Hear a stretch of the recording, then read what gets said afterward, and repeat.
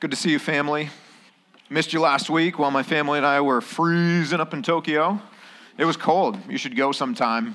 I was hoping for snow. It didn't really snow, but I think I saw some flurries right as we were leaving. At least it was raining, and it looked like it was cool enough. The rain kind of looked a little bit like snow. We were on vacation, but we were also spending time with our good friends Joey and Giselle. Joey and Giselle planted the Bridge Fellowship, which is one of 4 Acts 29 churches in Japan, so they're part of our family. And they also happen to be a church planting couple that our church collectively supports financially. We support them as missionaries, and we featured them this month. So hopefully, if you were here a couple weeks ago, 4 weeks ago, and 2 weeks ago, you were introduced to them by pictures on the screen. We've been praying for them this month. But it was a great time. We got to worship with them on Sunday, and they've planted an international church. So English is part of every worship gathering. And I say that to you because probably all of you will visit Tokyo while you're here. And if you're there on a weekend, I would encourage you, while you're traveling on weekends and you're away from your regular church family, Jesus is still worthy of your attention, your affections on a Sunday, and you never know who God might use to encourage you and who you could encourage. So we should still gather with God's family when we can, wherever we are. But they speak English. So have you been to Shibuya Crossing yet? Okay. So from Shibuya, you just get on a train, and it's 2-3 minutes down the line. I would tell you the exact neighborhood's name, but I can't pronounce it and sound like an intelligent human being at the same time, so I'm not going to try. But it's on their website. But yeah, very diverse global family there, people from all over the world. So you'll fit right in, and the service will either be translated into English or be in English and translated into Japanese. So you can go worship with them. All right. Well, I want to say Merry Christmas. This is your last Christmas of the decade before we get into the roaring 20s. So make it a good one with your family. And I'm looking forward to our Christmas Eve gathering on Tuesday evening for a lot of reasons. One, because we have real candles, and everybody, well, at least the first 100 people here will get one. Parents, you can just exercise your own discretion with your kids and what you want to do. Just for your planning, we do not have any fire suppression systems in the building, no smoke detectors, and no sprinklers, which actually makes me glad because that means we can have real fire in here and have a candlelight service. If we had all that stuff, it'd probably be way too risky to light 100 candles and sing, carols together. But we don't have any of that stuff, so we can. So I'm looking forward to that. But I'm also looking forward to the readings, both from Scripture and, man, I really appreciate the readers who have volunteered to read creatively from the Jesus Storybook Bible. That's a real gift to our kids, so thank you. And it's a real gift to our families. Parents, if you don't know about the Jesus Storybook Bible, you should Google it and check it out. But we'll read the passages of Scripture that talk through the narrative of Jesus' birth, and then we'll couple that with readings from the Jesus Storybook Bible. So I'm looking forward to that as well. I want to encourage you to just prayerfully consider who you could invite to join us on Tuesday evening, friends or coworkers or neighbors who don't yet know Jesus. It'll be a really good opportunity to introduce them to the narrative of his birth and the hope of our redemption in Jesus. So with that, let's pray, and we'll get right down to work in Ruth. Father, we thank you for bringing us here this morning.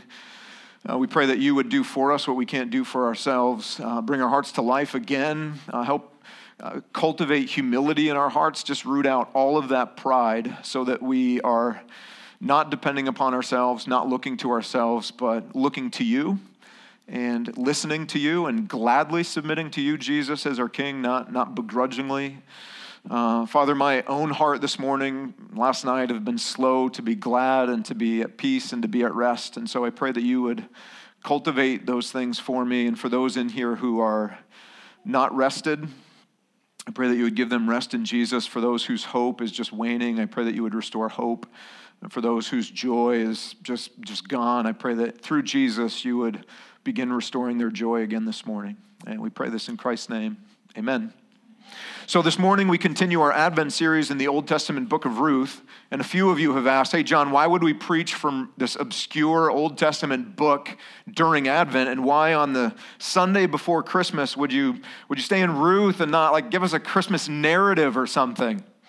Well, good questions. I have at least 2 reasons why we're in Ruth this month.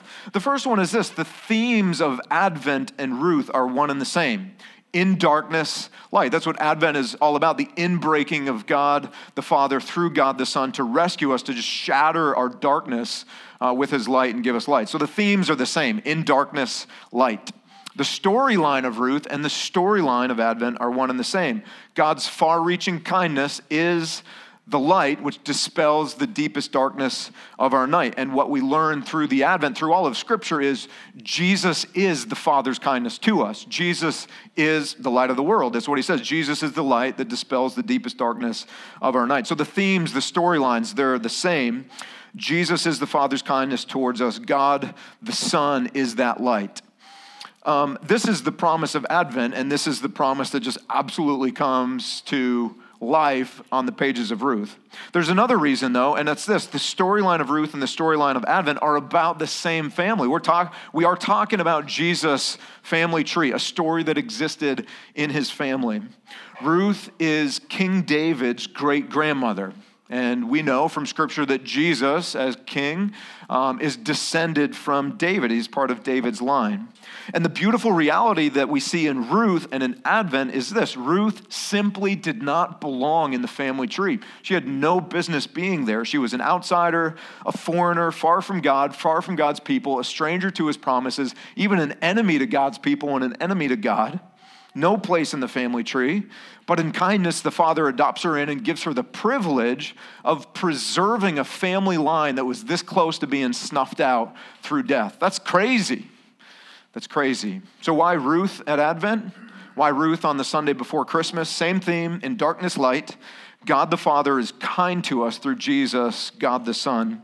Same theme and same family, from Ruth to Jesus. And this is your family too. If you have repented of your rebellion and believe the gospel, Ruth is in your family line now. Like, you are her great, fill in a blank, grandson, granddaughter. Jesus is your king, but he's also your older rescuing brother. And the reality that Ruth is an outsider is in the family should give every one of us hope this morning. Because every one of us has rebelled. Every one of us was so far from God. We were his enemies. We were deserving of his judgment. We were outside of the family. And maybe some of you still are, and you know that you are. So of all people in the room, the hope that we find in Ruth is most meaningful to you this morning. Maybe you are a stranger to God's promises. You don't even really know what his promises are. And you have no hope of being reconciled to him. You think you have no way home.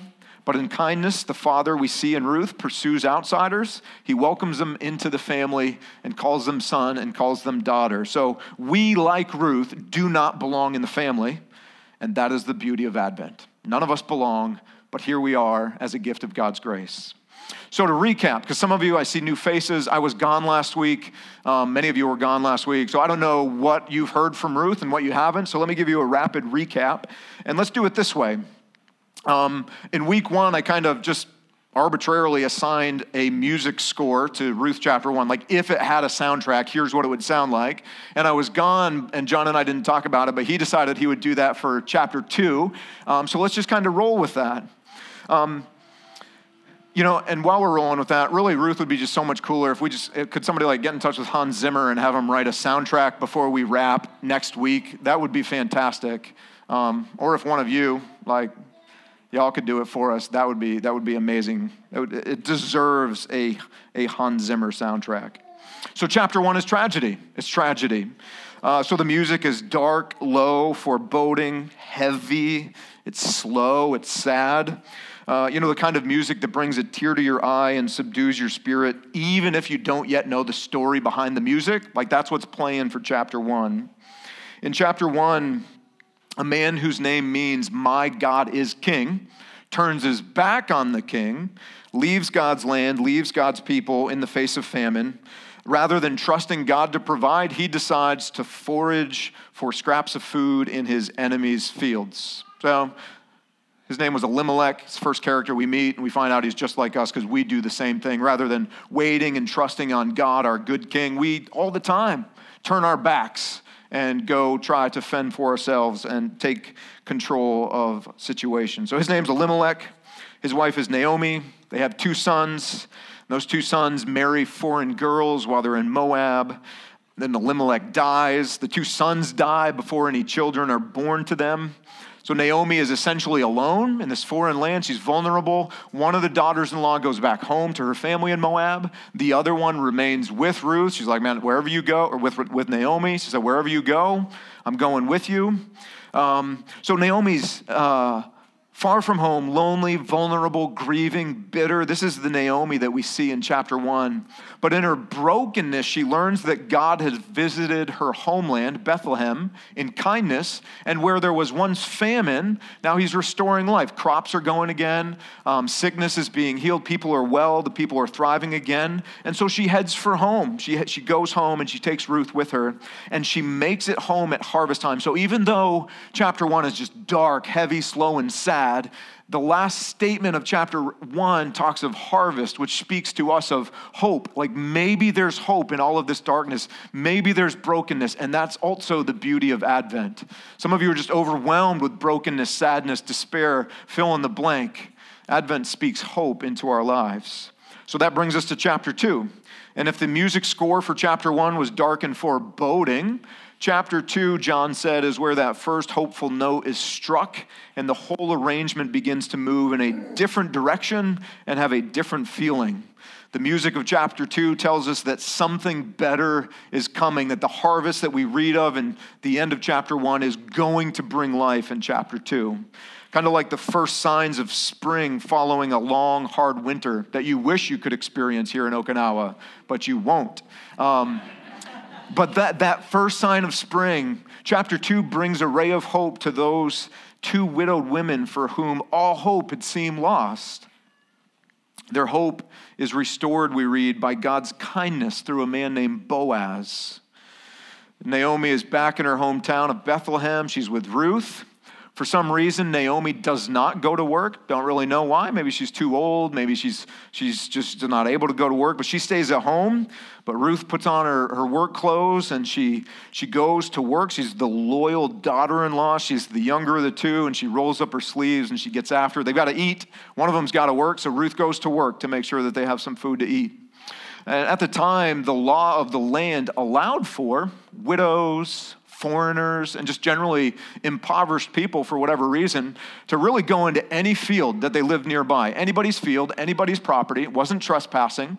And they were allowed to harvest from the edges of the field, from the corners, and they could pick up the scraps off the ground that the farmers left behind. God built this into the legal system to provide for those who were poor or who were foreigners in the land.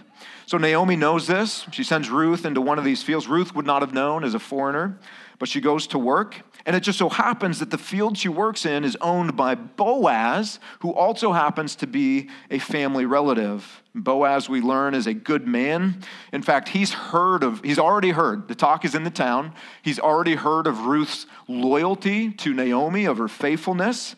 And he tells her, because of this, he says, listen, girl, you have been so good to my family.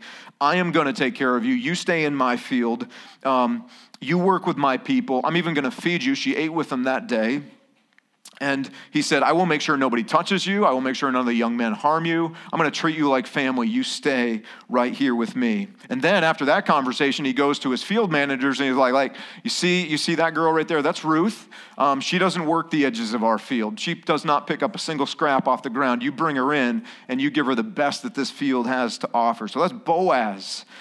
And Ruth goes home to tell Naomi of what happened. She had gone to work that morning with an empty stomach, and she went home full. She'd gone to work with empty arms, and she went back home with more than she could carry. She had grain for an entire week. And I'm just telling you, if you are a rebel who has not yet repented to God and come home yet, you have empty hands, and you have an empty stomach. You have an empty heart. You have longings that will not be satisfied. You know it.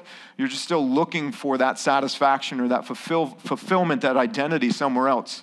You will continue to go to work with empty stomachs and empty hands. But the day that you repent and run home to your Father, you will go back home with a full and satisfied heart, and you will go home with arms heavy laden with the kindness of your Father towards you. That's what we see here in Ruth. So Naomi sees Ruth, end of chapter 2. She hears her story and says, man, God's kindness has not forsaken the living or the dead. I've always known he's been kind. He's so good to me.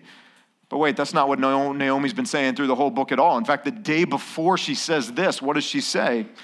She says this, the Almighty has dealt very bitterly with me. I went away full, and the Lord has brought me back empty. She said the exact opposite. So that's good news for us. We're not just like Elimelech. We're like Naomi. We go back and forth like that every day. Good day, man, God's so kind to me. Bad day, God, I thought you were kind. Like, where's your faithfulness to me? What have I done? Next day's good, and we're right back, right? Our hearts are so fickle like that. So here's Naomi.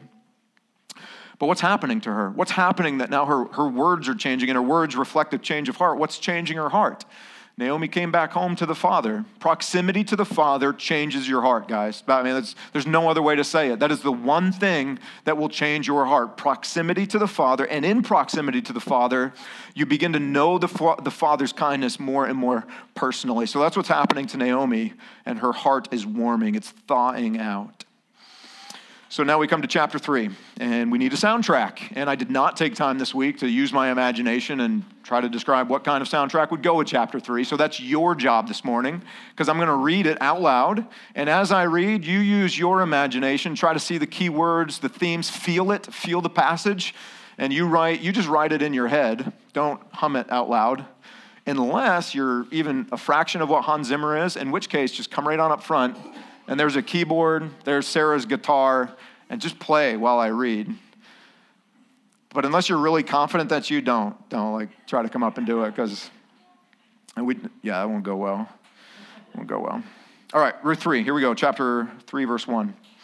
So think of the soundtrack as we read. Then Naomi, her mother-in-law, said to her, "My daughter, should I not seek rest for you, that it may be well with you?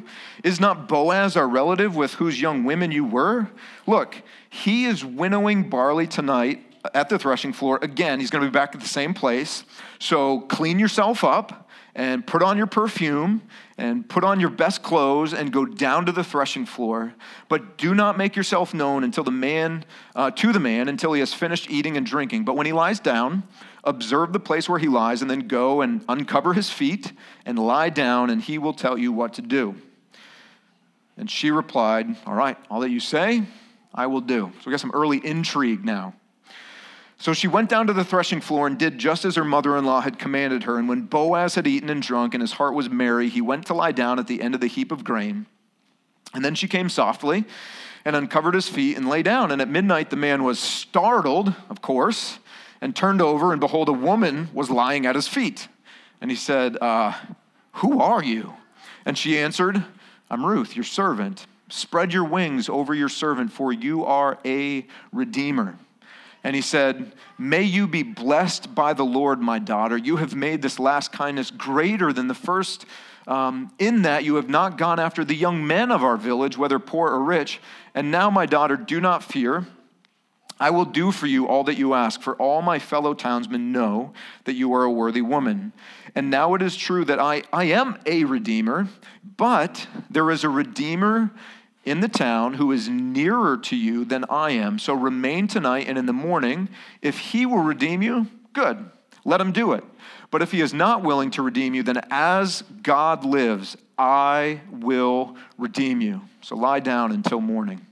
So she lay at his feet until the morning, but arose before one could recognize another, still dark.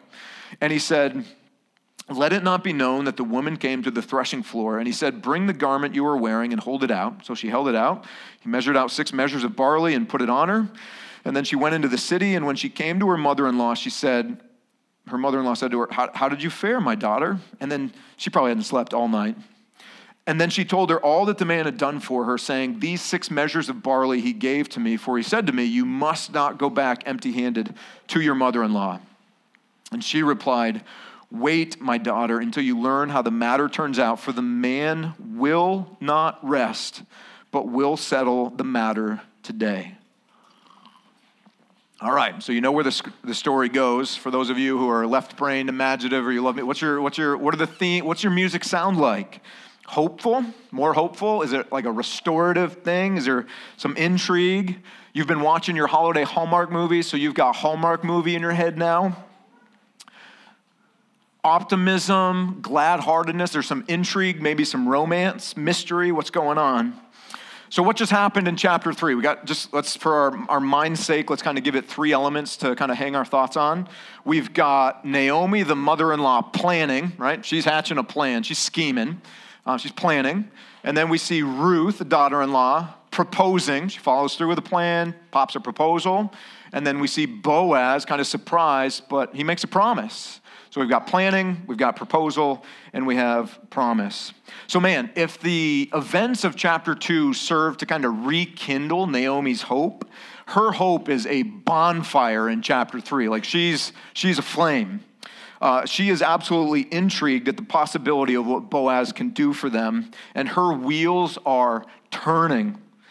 She's scheming, not in a bad way, but this is a sign that her heart has come back to life. She's not hopeless anymore. She's not despairing anymore. She's tasting God's kindness. She's tasting more of God's kindness. And whenever you taste God's kindness, that rekindles hope. It brings your mind and your heart back to life. It aligns them. And so now you're looking at this potential future with hope and not despair. That's what proximity to your Father does for you. And that's what's happening to Naomi. So this is not bad scheming. She's hopeful. She's hopeful because she's familiar with her culture's family law. I'll explain that in a minute. And she knows the significance of Ruth's encounter with Boaz. In fact, last week with John, you saw verse 20 of chapter 2, where we learned that Boaz was a near relative, but there was a key phrase used there. He's called a kinsman redeemer. Now, unless you're here this morning and you're from West Virginia, you guys might use the word kin, but none of us use the word kinsman. So kinsman redeemer, what in the world, what does that mean for us? It's a really significant thing for Naomi and Ruth. So let's unpack that briefly so we can make sense of the story. Because this really is a source of profound hope for Naomi. So let's start with the word redeem or redeemer. The idea of that word is to buy something back, or to set someone or something free by paying a personal price. Like you bear the cost. The redeemer pays the price. He suffers for this good thing that another person will benefit from. That's a redeemer. That's what it means to redeem something, to rescue, to restore, but at great cost to yourself. So that's what a redeemer does. He pays a personal price for the good of a family member who has fallen on hard times. And according to Israelite family law at the time, this near relative or a kinsman redeemer was responsible to ensure the well-being of family members, both close family, siblings, but also distant family, even family members that were married in. Kinsman redeemers were expected to do several things. Let me just give you an idea of what they would do. The first thing would be to reclaim property that had been lost from the family because of debt. So you own a piece of land, and you rack up way too much debt on your star card, say no to the question, and so they take your land, and there's no way for you to get it back. You're broke, you're in debt. Kinsman redeemer comes along, it's his legal obligation to, at great personal cost to himself, in spite of your folly, your foolish choices, to purchase that land and bring it back into the family so that it's not lost for the tribe, like for the clan, for your people, and it goes on generation to generation. Not just property, people too, right? So you rack up all that star card debt, no way to pay it off. You sell your firstborn into indentured service. They become a slave now. Like, hey, this interest is killing us, babe. How about Junior? Like, he can go pay this thing off. That happened, that was a part of their culture. So the kinsman redeemer would come along and be like, no, this is not going to happen, not in this family. I pay the debt, great personal cost to myself. Junior comes home, debt satisfied, everybody's happy. Stop using the star card, right? That's the kinsman redeemer's role. There's another element, and this might be my favorite. If a family member was murdered or unjustly killed, the kinsman redeemer was responsible to find out who, to find out where, to track the person down, and to take the law into their own hands and to execute vengeance, Punisher style. This is the role of the kinsman redeemer. That's not a legal thing anymore, guys, so no kinsman redeemers in the room in that sense. So that's another role. One more that really matters to this story. A kinsman redeemer could fulfill the role that would be most often fulfilled by a brother-in-law, but a more distant relative could do it too. And that is if a dude's brother married a woman and they hadn't had any children yet, and his brother dies, he can take her as a wife. It's not for his own benefit, though. He takes her as a wife. He fathers children with her, and he lives as a father for the children, but he names them after his brother, after the deceased relative, for her good, for his good, for the perpetuation of his name down through the generations, for his kids, for those kids' good. That's what a kinsman redeemer could do. So all of these ideas are wrapped up when they realize Boaz is this guy and he could potentially serve as a kinsman redeemer. Like all of that is wrapped up in this role. So Naomi's hopeful, you can imagine, and she's planning because Ruth just had, chapter 2 was a really positive encounter with Boaz and she'd never met the guy before. So she comes home, she tells his story, and Naomi's like, man, this could really, really work. And so now she's hatching the plan for Ruth to present herself to Boaz for redemption in hopes that he will choose to fulfill these responsibilities for their good. So that's the first part of chapter 3. Naomi is planning. And next we see Ruth proposing. So let's make sense of the feet and the blankets and this little ritual that's kind of unfolding before our Western eyes that thousands of years removed from. Like this is just really weird and I don't even know what's going on here. So let's see. Ruth goes to the threshing floor, and where the harvest is prepared and they're getting out all the grains and the stuff they can keep. They work all day, they feast, and then they go to sleep, and they wake up and they do it again. So she goes to the threshing floor. She does exactly what her mother-in-law asked her to do. And Ruth waits until Boaz is asleep. She sneaks over and uncovers his feet and lays down right at his feet, probably perpendicular to his feet. And he's startled, as you might expect, like your feet are uncovered on a cold night. Like that's a reason to be startled. But he's out in the wild, so he feels movement at his feet, right? He's there to protect the harvest from bad guys. So maybe it's a bad guy, maybe it's a critter, who knows? He wakes up, he looks down, and there's a woman at his feet. And so he asks the natural question, who are you? And why are you at my feet? And so in this moment, when that question is asked, this is the moment that Ruth has been coached up for by Naomi. It's what she's been looking for about 12 hours probably freaking out about what to say next or what to say when this happens. Like, how is this conversation going to go? And she proposes. And in this conversation, she definitely asks Boaz to assume the responsibilities of the kinsman redeemer. That's what's going on in this little ceremony. But there's a little bit more. What we see here is really Ruth proposing, popping the idea of marriage. That's really what she's asking for. So not just the basics of kinsman redeemer stuff. Like she's asking Boaz to just be all in on being the kinsman redeemer for her family. We know that because she says this. She asks Boaz to spread your wings over your servant, which could just mean, please act as a redeemer for my good. We saw that language in chapter 2, actually, last week, verse 12, where Boaz said to Ruth, hey, I see you've come from Moab, you're a stranger, but you've come to God's people and to God's land, and under his wings, you have come to take refuge. So really, this is fascinating. What Ruth is doing, think about it. Her mother-in-law's asked her to do this. She agrees. She doesn't know the guy. She's basically been tasked to propose marriage. And what does she do? She flips the very same line that Boaz had said to her the day before. She's like, that's it. He'll like that. I'll use this and I'll lead in. I'll make that my request. And we know she's most likely asking for marriage because that phrase, like asking for wings to be spread over so I can take refuge under your wings, that is a euphemistic idiom of the day for Hebrew language for marriage. Like you would say that in your proposal. That's what she's doing. That's exactly what she's saying. Now, I want to say this. Some people kind of hypersexualize this scene, like a little more HBO, a little less Hallmark, kind of. Like they see in the feet and the blankets and the words and the way Ruth prepared herself and that they spent the night there at the threshing floor, that Ruth is actually seducing Boaz. And that the language she uses is propositional for a sexual encounter, or that in covering her over, they are lying together sexually. But it's clear from the text that Ruth is not using her sexuality to seduce and manipulate Boaz. It's also clear from the text that Boaz does not does not take advantage of the situation, which he really could have. He really could have, but it's clear from the text that he does not. It's clear from Boaz's response. He realizes right away that she is doing this not for his good. He's not doing her, or she is not doing him a favor.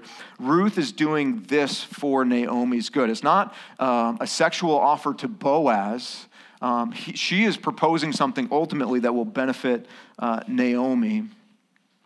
And he says this, he says, man, Ruth, your most recent act of kindness is greater than your first. And so some people see in that, like Boaz saying to Ruth, you were really kind to Naomi and being loyal to her and coming back to Bethlehem and going to work for her. That's your first kindness. Your second kindness is that you're all dolled up and you're here on the threshing floor presenting yourself to me so I can have a really good night. That kindness is better than the first, but it's just not what's going on in the text. What he's saying is to Ruth and her most recent act of kindness being greater than the first, he's saying, this is blowing my mind, Ruth. I can't believe that you would leave your family in Moab and come back to Bethlehem, this strange land, an enemy to your people, for Naomi's good. You said goodbye to your life for hers, and now you're here in Bethlehem. You're not only working for Naomi to feed her, but you have agreed to her proposal, and you're here offering to partner with me in this kinsman and redeemer relationship, not even for your good so much, but for Naomi's good and the perpetuation of her family. So he's saying, man, the first kindness was beautiful. This is blowing my mind. This is an incredible kindness to Naomi. Oh man, so now she's proposing this arrangement for Naomi's good, and Boaz understands it's not an act of kindness or sexual proposition to him, not at all. And what's better, I really like this, Boaz nods his head to Ruth's beauty by acknowledging that she could have pursued any younger man in the town, whether rich or poor. So by implication, what is Boaz saying about himself? Not the dude you'd expect a beautiful young woman like Ruth to be pursuing. Like she could have gone after any of the guys in town who had money and she would have been well cared for. But that would have been selfish and in her self-interest. That's not what she did. And here she's going to Boaz, who, yeah, sure, he's got a little bit of money. He owns some land. He's a relative, but he's an old bachelor. Like it's not fitting with the story. Not the kind of guy that a woman like Ruth would be pursuing. She's pursuing this relationship with Boaz, not for her own gratification, but for Naomi's good. And so Boaz promises to redeem them, right? But there's a catch here. He says, hey, there's a closer relative. So Boaz responds to her proposal saying, yeah, I am a kinsman redeemer, but not the kinsman redeemer. There's somebody more closely related to you than I am. So we're going to have to check with him in the morning. And if he'll redeem you, great, perfect. But if not, I promise you, I will do this for you. So we got the plan, we got the proposal, and now we have Boaz's promise. And so they're going to check in the morning. He encourages her to go back to sleep, which she does at his feet. And then he loads her up with more grain in the morning, just another act of kindness, and sends her back to Naomi with the promise that, hey, I'm going to settle the matter today. And so Ruth returns to Naomi. She tells her all about what happened, and Naomi she's now fully restored to hope. Like this proves that her hope was valid, and so she is fully back to life. Her confidence in the kindness of God has been restored. And she says to Ruth, man, this man Boaz will not rest. He will settle the matter today. We're going to know more of God's kindness later today. So, man, you can feel the story change from chapter 1 to chapter 2 to chapter 3. You can feel Naomi's heart change. You can hear her words changing. Everything has changed. But what has made the difference in Naomi's heart, guys? Again, God's kindness, her father's kindness, and proximity to that kindness. So much darkness has been dispelled since Naomi's husband and sons died. She had 10 years worth of darkness to be dispelled. And God's kindness, the light of God's kindness is proven to be the very thing to dispel the deepest darkness of Naomi's night. This once dark story that was just filled with death is now light and full of life only because of God's merciful kindness to Naomi. And guys, that is the hope of Advent as well. The story of every rebel, you and me, who embraces the rescuing King of Advent will know a heart that moves from darkness and death to light and life. Is that your story this Advent? Your storyline is going to be different than Ruth's and different than Naomi's, but those same key elements of your story will be there. Rebel in darkness and death to adopted in son and daughter through the rescuing King who now knows life and light. So look, the book of Ruth is so short.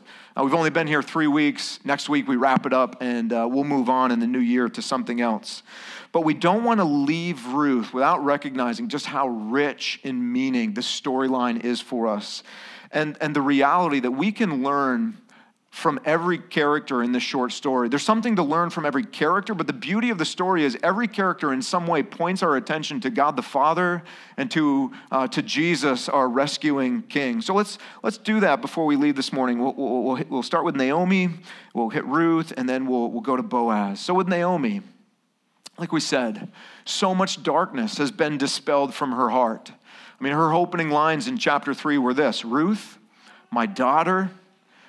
This is just a tender address now, whereas before Ruth would say something kind to Naomi and Ruth wouldn't even respond. And now she says, my daughter, I am going to make it my priority to seek rest for you, that it may be well with you. Guys, these are new words for Naomi. Something is changing in her heart. She was crushed. The Naomi we saw in chapter 1 was crushed in the death grip of bitterness. But now that she is held in the Father's warm embrace, the ice is melting from her heart. Before, Naomi was consumed with her own bitterness. She was just looking in. But now she is concerned with Ruth's betterment. See, a bitter heart only looks inward. It will occasionally look outward, but only to assign blame. Bitterness only looks within. But a glad heart looks up to the Father, first to say thank you, to give thanks, to give praise. But then that same heart, in looking to the Father, then looks out to other people, not to assign blame, but to look for ways in which that person can live for the good of other people. And that's exactly what's happening in Naomi. Her heart has changed. Her gaze is shifting. Why? Again, guys, this is it. You got to hear this. Proximity to the Father. That is the only thing that will change your heart, especially when life is hard and your heart is cold and things are dark and you can't change it yourself. Your hope is to be near the Father and to pray and ask for Him to do in your heart what you can't do for yourselves. And that's what He's doing for Naomi. Proximity to the Father. She came home. And in coming home, she had exposure to His kindness. So as the story unfolds, Naomi is increasingly aware of her father's kindness. But listen, here's an important question. How is she experiencing her father's kindness? In impersonal ways? Through objects? No, through people, specifically Ruth and Boaz. She thought she had been forsaken by God, but now she's confessing that His faithfulness has not forsaken the living or the dead, because through Ruth and through Boaz, the Father is just showing kindness after kindness after kindness, and those kindnesses are warming her heart. Guys, this week we have the opportunity to be like Ruth and to be like Boaz in this way. This is the time of year where people who are lonely, feel like they're in darkness, feel like they're despairing and without hope, all of that is magnified because of the time of year. All of that is magnified here because of distance from family. But God the Father in His kindness has placed you just like He placed Ruth and just like He placed Boaz, so that He can show His kindness to those very people in your life today and tomorrow. And so I would just ask you, who in your life right now needs God's kindness? I would urge you to pray for that kindness to be shown to them.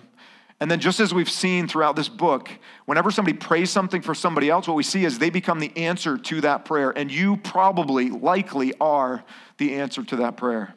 Who in your life needs God's kindness? Now, maybe you are the one who is far from the Father this morning. And I'm glad you came. Maybe you came because you were invited. Maybe you came because we're close to Christmas. And I'm glad you're here. But this Advent, this Christmas, like Naomi, won't you come home too? Don't run from the Father any longer. In your running, you are tired, you are broken, you are dissatisfied, you are still searching. Come home to the Father and know His kindness again. Come home. John gave a great challenge to us last week, and it was this. Maybe you are already home with the Father, but your heart has stopped rehearsing his kindness, and so you are growing cold. And what John encouraged us to do this Advent was to look daily and to work at rehearsing how the Father has been kind to us in very specific ways. He is good, he is faithful, he is kind, he shows his kindness daily. But if we're not rehearsing that kindness, if we're not helping each other remember that kindness, we have forgetful hearts, and we will soon begin disbelieving that our Father is good. Chapter 3 is a beautiful turning point in the story. The story's not over yet, but conflict is now beginning to get resolved. First, the conflict in Naomi's heart, and it's beautiful. It's life-giving to her daughter-in-law, right? Now that Naomi is right with her father again, see how that is spilling out and positively affecting the people around her, Ruth specifically, for their good? Like, there's so many implications for us guys here. When we are close to the Father and glad and just thanking God for his kindness, and he is working that kindness through us, God will use us for so much good in the lives of people around us. So it's life-giving to Ruth, but as beautiful as it is, it stands as only a shadow of the Father's kindness toward us. Right? Naomi called Ruth my daughter. And that's beautiful because she really wasn't. She was a daughter-in-law, but then, oh boy, died. So technically she wasn't really even in the family anymore. But Ruth deserved it. Like we've seen how she's acted all through this book. She's just like a daughter, if not more. So she deserves it. But the Father calls me son. The Father looks at me and says, that's my boy. But unlike Ruth, I've done absolutely nothing to deserve the Father adopting me in and calling me son. But he does by grace. Naomi sought rest for Ruth. But again, Ruth deserved this. Like she was a really good daughter-in-law. She deserved Naomi working to give her rest. The Father seeks my rest. But unlike Ruth, I don't deserve an ounce of his attention for my good. I deserve his judgment. But the Father in mercy says, no, John, I am going to work to provide your rest. Not only is he going to seek it, he's going to provide the very means for my rest through the birth, life, death, and resurrection of Jesus, who is our Redeemer. So guys, this Advent, man, come home. Stop looking for your redemption and rest outside of Jesus. Just stop running. Turn around and come home to the Father. You can't find rest or redemption apart from Jesus. Jesus alone is the light which can dispel the darkness of your night and give you rest. Christmas can't, as beautiful time of year as it is. I'm sorry. Christmas is going to come and go, and January 1st, 2020 is going to slap you in the face, like cold slap. Christmas can't do it for you. The Christmas spirit, not sure what that is yet. I'm still studying it. If it's a thing or a part, I don't know. But the Christmas spirit can't do it for you. The gifts that you will receive this week, they can't give you rest or redemption. If you're restless, if your heart is longing, that is actually the greatest gift that God can give you this season. If your heart is dissatisfied, the dissatisfaction is a gift, guys, to drive you back to your dad, who alone can give your heart the rest you are created for. It's in Jesus only. So my prayer for you actually this Advent season is that you won't know rest, that your joy won't be complete, that you will taste dissatisfaction, because it's the very thing that God will use to bring you back home to himself, which is what you are created for. Guys, Advent is for rest, and rest is found in Jesus. So we could just keep going on Naomi, but let's shift to Ruth. Man, she just keeps doing what we've come to expect from her. Her character in this story is incredible. Like, what did we see today? Naomi devised a plan, and for Naomi's good, Ruth, verse 6, went down to the threshing floor and did just what her mother-in-law had commanded. Simple sentence, crazy idea. Her mother-in-law hatches a plan for her remarriage, and she just does it. Like, she just does it for Naomi's good. So that is beautifully selfless, and it was for Naomi's good. But if things went well, Ruth also stood to gain benefit from this plan. And guys, what we see in this is this: Jesus is the true and better Ruth. Because while Ruth went down to the threshing floor, she went there to find her redemption and her life through Boaz. Jesus, on the other hand, went down to the world that he created to provide redemption for rebels, not friends, enemies, through his life and his death. He knew he was going down to the world to die for our good. Just as Ruth obeyed Naomi, Jesus perfectly obeyed the Father for our good. So thinking about the parallels between Ruth and the Advent this week reminded me of a song that I was introduced to last Christmas.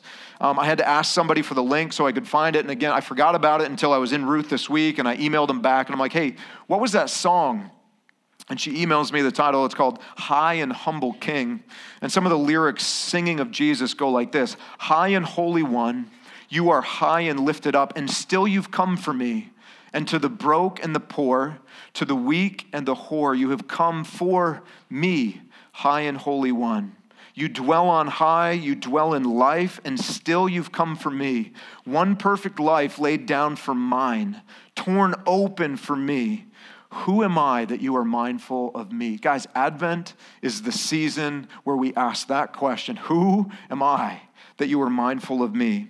I am overwhelmed, the songwriter says, that you were broken for me. And oh, my soul cries, glory to the high and humble King. High and humble King. Guys, Advent is for being overwhelmed that Jesus would come for you in all of your rebellion, his life for yours. And now we have Boaz. Man, if there is a character in this story there is no character in the story that points us to Jesus more than Boaz's character. His words point us to Jesus. What he does, his actions point us to Jesus. Here are his words in verse 13. He says to Ruth, as God lives, I will redeem. He takes personal ownership for this, knowing it will come at great personal cost to him. I will redeem you, Ruth. I will pay the price for your restoration. So how do you think Ruth felt in all of her fear? It's so countercultural. Not only is she a woman in this day and age, she's a foreign girl and she's poor. She's basically a servant. And she's popping the question. Talk about fear, anxiety, uncertainty. What's he going to do? So how do you think she feels when Boaz looks her in the eye and with gentleness says, I'm going to do it, and nothing will stop me. I will redeem you. Man, gladness, joy, peace, all of these things, confidence. Guys, this is our hope in the Advent season. Like Ruth, we have all the same reasons for that confidence and gladness to displace our fear and to displace our uncertainty. The Father promises, just like Boaz did, that he would redeem his rebel kids, and God the Father is always faithful to keep his promises. Guys, our world is broken, but forget the broken world for a minute. Your heart is broken. Your heart is full of rebellion. So in your rebellion, you have inflicted pain on yourself and on other people. And in other people's rebellion, they have inflicted pain on you. So there's brokenness in you because of you and because of other people. So much brokenness, so much rebellion. But in the face of that brokenness, here's what our Father says. Psalm 130, verse 7. O Israel, hope in the Lord. Don't hope in anyone else. Don't hope in yourself. Don't hope in me. For with the Lord there is steadfast love, a love that does not quit, does not stop. And with him is a little bit of redemption, just enough. Plentiful redemption, no matter how far you've run, no matter how far you've rebelled, no matter how recent your rebellion was, no matter how broken, no matter how much you've broken other people, there is plentiful, more than enough to go around, redemption.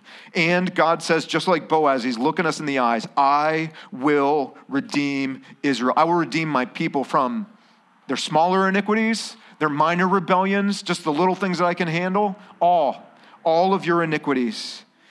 And that plan to redeem his people went into full effect in the advent of Jesus. Zechariah knew it. He prophesied in Luke 1:68. He said, blessed be the Lord God of Israel, for he has visited and redeemed. He is personally paying the price, sacrificing at great cost to himself to rescue us out of our slavery and bring us back into the family. Jesus is our Redeemer. He's the one who paid a personal price for our rescue and our restoration. Jesus is the true and better Boaz. Boaz was limited in what he could do to redeem Ruth. Jesus is unlimited. He can redeem every rebel sitting in this room and every rebel populating the face of this planet.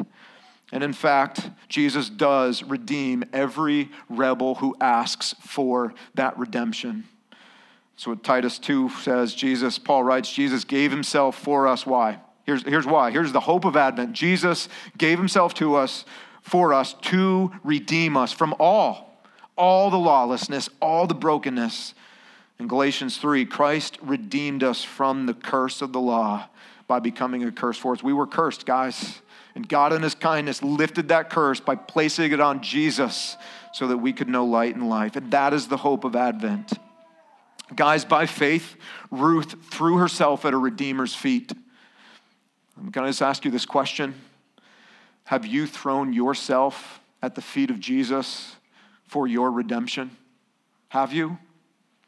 That's what it means to be a Christian, to be a follower of Jesus, to believe by faith that he alone is able to accomplish my redemption. He alone can rescue me. He alone can restore me. He alone can reconcile me back to the Father. And so I throw myself at his feet by faith for that initial redemption, and then every day after recognizing, man, my heart needs that redemption to be worked back out. So I'm going back to my Redeemer's feet and back to my Redeemer's feet. We live at his feet. Guys, Jesus is the true and better Boaz because Ruth was beautiful and deserving of redemption. Did you hear the way her mother-in-law told her to get ready? Take a bath, put on her perfume, put on your best clothes, and go. She was already beautiful. Now she's stunning. And so Boaz wakes up and that's all going to tip the scales in the favor of, yes, I'll redeem you. But guys, we are nothing like Ruth in going back to Boaz. Our rebellion is ugly. It's ugly. Where Ruth is deserving of of redemption, I am completely undeserving. Now, religion would tell you, take a bath, cover up the stink, do lots of good things, impress people, make God look favorably upon you. Come to him all dressed up and smelling good, and you'll be all right. That's religion. The beauty of the gospel is you come to Jesus in all of your ugly and all of your broken and all of your stink, and you ask by faith, and Jesus, not begrudgingly, but gladly says, yes, I will redeem you. And so we live at his feet. Boaz would have turned you away. Boaz would have turned you away. Jesus picks you up and gives you a hug, and in the midst of your ugliness thing says, yes, you are mine, and I will pay the personal price for your redemption, even though you are this ugly, messed up sinner who, even after I do this for you, will love me imperfectly. Your heart will be weak every day after this, but I'm going to keep you.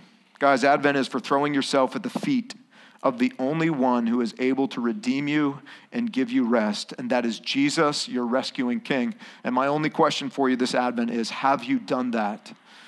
Have you done that? And if you have not, then join the many others in this room who have been adopted into God's family simply by coming with all of their brokenness and all of their rebellion and throwing themselves at the feet of Jesus and saying, I need help.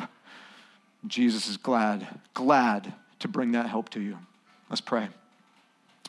God, you're so good to us through Jesus. Father, help us to be honest with you. Strip away the pride. For those who are here and just know that they're not at home with you, God, please bring them home. Please give them the humility to throw themselves at the feet of Jesus and cry out for help like Ruth did with Boaz. Please. Father, for those who are home, but whose hearts are growing cold, pray that they would once again throw themselves back at the feet of Jesus. It's the only place where we find rest and hope and reconciliation and restoration. Father, for hearts like mine who are just weak and so quickly lose gladness and joy, Father, restore that in Jesus. Father, for those in our family who are right now this morning walking through the valley of the shadow of death because of overwhelming life circumstances, God, restore hope. Please give rest. And please use us to show your kindness to them, to warm their hearts. God, help us to be made glad as we spend the rest of our time just rehearsing the gospel and giving you the credit for what you have done in our lives. And God, help us, push us back, help us to throw ourselves back at your feet this morning, this Advent. We pray this in Christ's name. Amen.